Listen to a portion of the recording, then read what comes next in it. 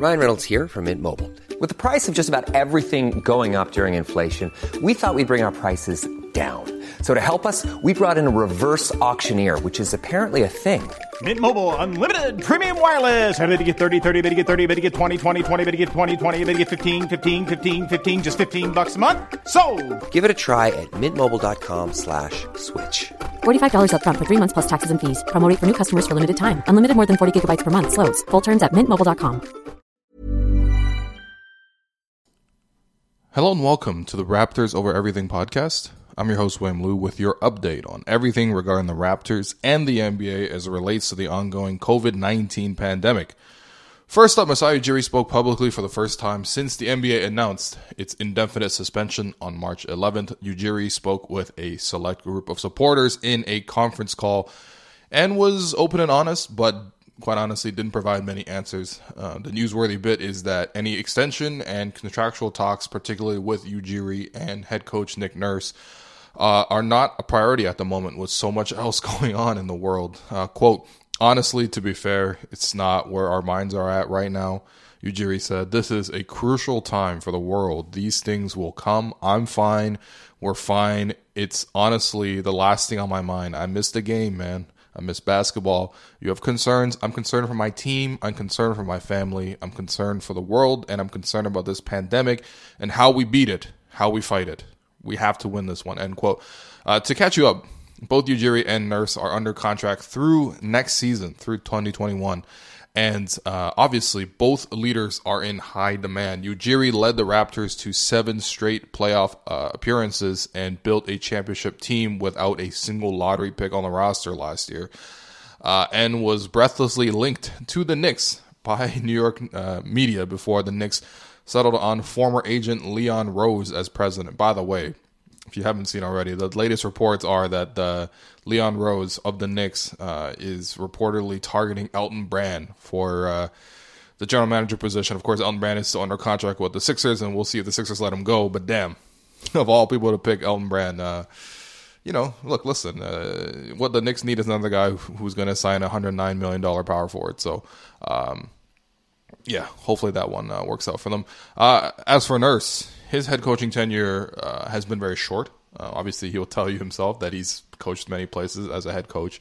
But if you just look at it through parts of 2 seasons, he holds the highest win percentage in NBA history at 71.2%. It's really the highest win percentage by any coach. Obviously, it's a small sample size, but still, it's impressive. And if you look at the way Nurse was coaching this year, based on the way the media was talking, probably a front runner for Coach of the Year. And I'd be really surprised at this point if he didn't end up getting it. And on top of that, Nick Nurse already has a championship in his resume. So with everything else so uncertain in the NBA, and what the NBA is going through, a period of uncertainty, not just this year, but going forward, I think I speak for every Raptor fan when I say I feel a lot better if the 2 leaders of the club, Ujiri and Nurse, and really just the whole front office, can be retained going forward. So I hope this is a priority for MLSE and from the front office when everything resumes. Obviously, right now, this is not the time for it. Second, if you haven't seen already, there were 2 Instagram live chats hosted by Fred VanVleet and Pascal Siakam this week. Both are must-watch, I would say, and you can find the archives on YouTube. These chats aren't just, a much-needed reprieve from otherwise miserable news that is just constantly in the media cycle, but they also offer the type of access and insight that you just rarely get from players when they talk to media members. Obviously, they're way more open with each other than they would be with, whoever. VanVleet and DeMar, for example, shared a story from 2018 on how Kyle Lowry flipped out at a practice one time and literally sat down cross-legged in the middle of the floor with the ball in his hands just because he was getting subbed out by Dwayne Casey in a scrimmage where it seemed like the starters and the veterans were getting whooped by the bench mob at the time. VanVleet and Siakam also shared a hilarious story of how Danny Green furiously demanded the ball in the middle of Game 4 against the Sixers during a timeout. He was... the Sixers at the time were hiding defensive liability JJ Redick on Danny Green, and Green was setting a lot of cross screens to try to involve Redick and create a mismatch. But, apparently Green came to the huddle and he was furious. You know, he wanted to post up. If you remember last year, actually, Danny Green had a couple of post ups throughout the year where he's able to score. He's pretty strong for a 2-guard. And so, you know, Danny demanded the ball in the post.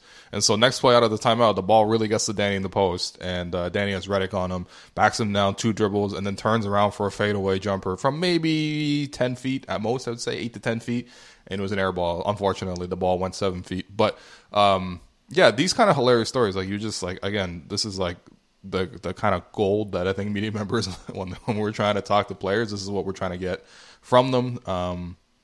And pass along. But yeah, I mean, these IG lives, they're as good as anything. So if you didn't watch it live, by the way, you can probably just search it on YouTube. There's been pretty big compilations of people, you know, screen recording and stuff like that. So definitely check that out if you haven't already. They're very, very fun. Elsewhere, Serge Ibaka continues to make his daily vlogs, and you know, I can't really, you know, disagree. I can't really agree more with his latest bit of advice, in which you know, he suggests you should be drinking ginger tea, and personally, big fan of ginger tea. You don't even need to get the tea bags or whatever. To be honest, I feel like that stuff is almost not as good. The best way is probably just like buy some ginger. It's pretty cheap. You just chop it up into thin slices, boil it in a small pot, and add a bit of brown sugar to taste, and I guarantee you'll feel better. It really is a great remedy. If you might have also seen that the city of Toronto has banned public events through June 30th, which has led some to believe that the Raptors would be affected, at least initially when this news came out. However, John Tory added that sporting events would be excluded. So, you know, on one hand, I'm happy that my city is taking serious measures, but on the other hand, I don't fully see the logic in sporting events being exempt from this situation. But, you know, we'll see. As for the NBA itself, there continues to be more speculation as to the logistics of how a restart to the season would look like. An idea that was previously shared by Brian Windhorst that I've discussed in previous episodes of this podcast is that you would gather all the players in a quarantined zone. ESPN's Adrian Wojnarowski shared more details on that, of how something could be taking place in Las Vegas, you know, where it's discussed as a potential location where players can get tested. They could basically be in this like one centrally located bubble. And, you know, they take over like a ballroom apparently in the casino, and people obviously can stay because there's obviously lots of hotel rooms. It's a little, personally speaking, a little strange to think about it. Doesn't really sound entirely feasible. Just think about like how much staff that accompanies every team, you know, traveling parties of probably 50 people at least. And, you know, you put all that together, you put all the players in one place, you put, you know, it's just so hard to control. Like, these players are millionaires. They're going to want to see people. They got entourages, they got families, they've got, you know, just lots of people that they see. So it's a little hard to sort of pull this off, but hey, whatever. I'll take whatever it is, and as long as it's safe, I'd be happy to see it. Woj also passes along that the league remains open to continuing the season in some way, shape, or form, which has also been said by Ramona Shelburne and others.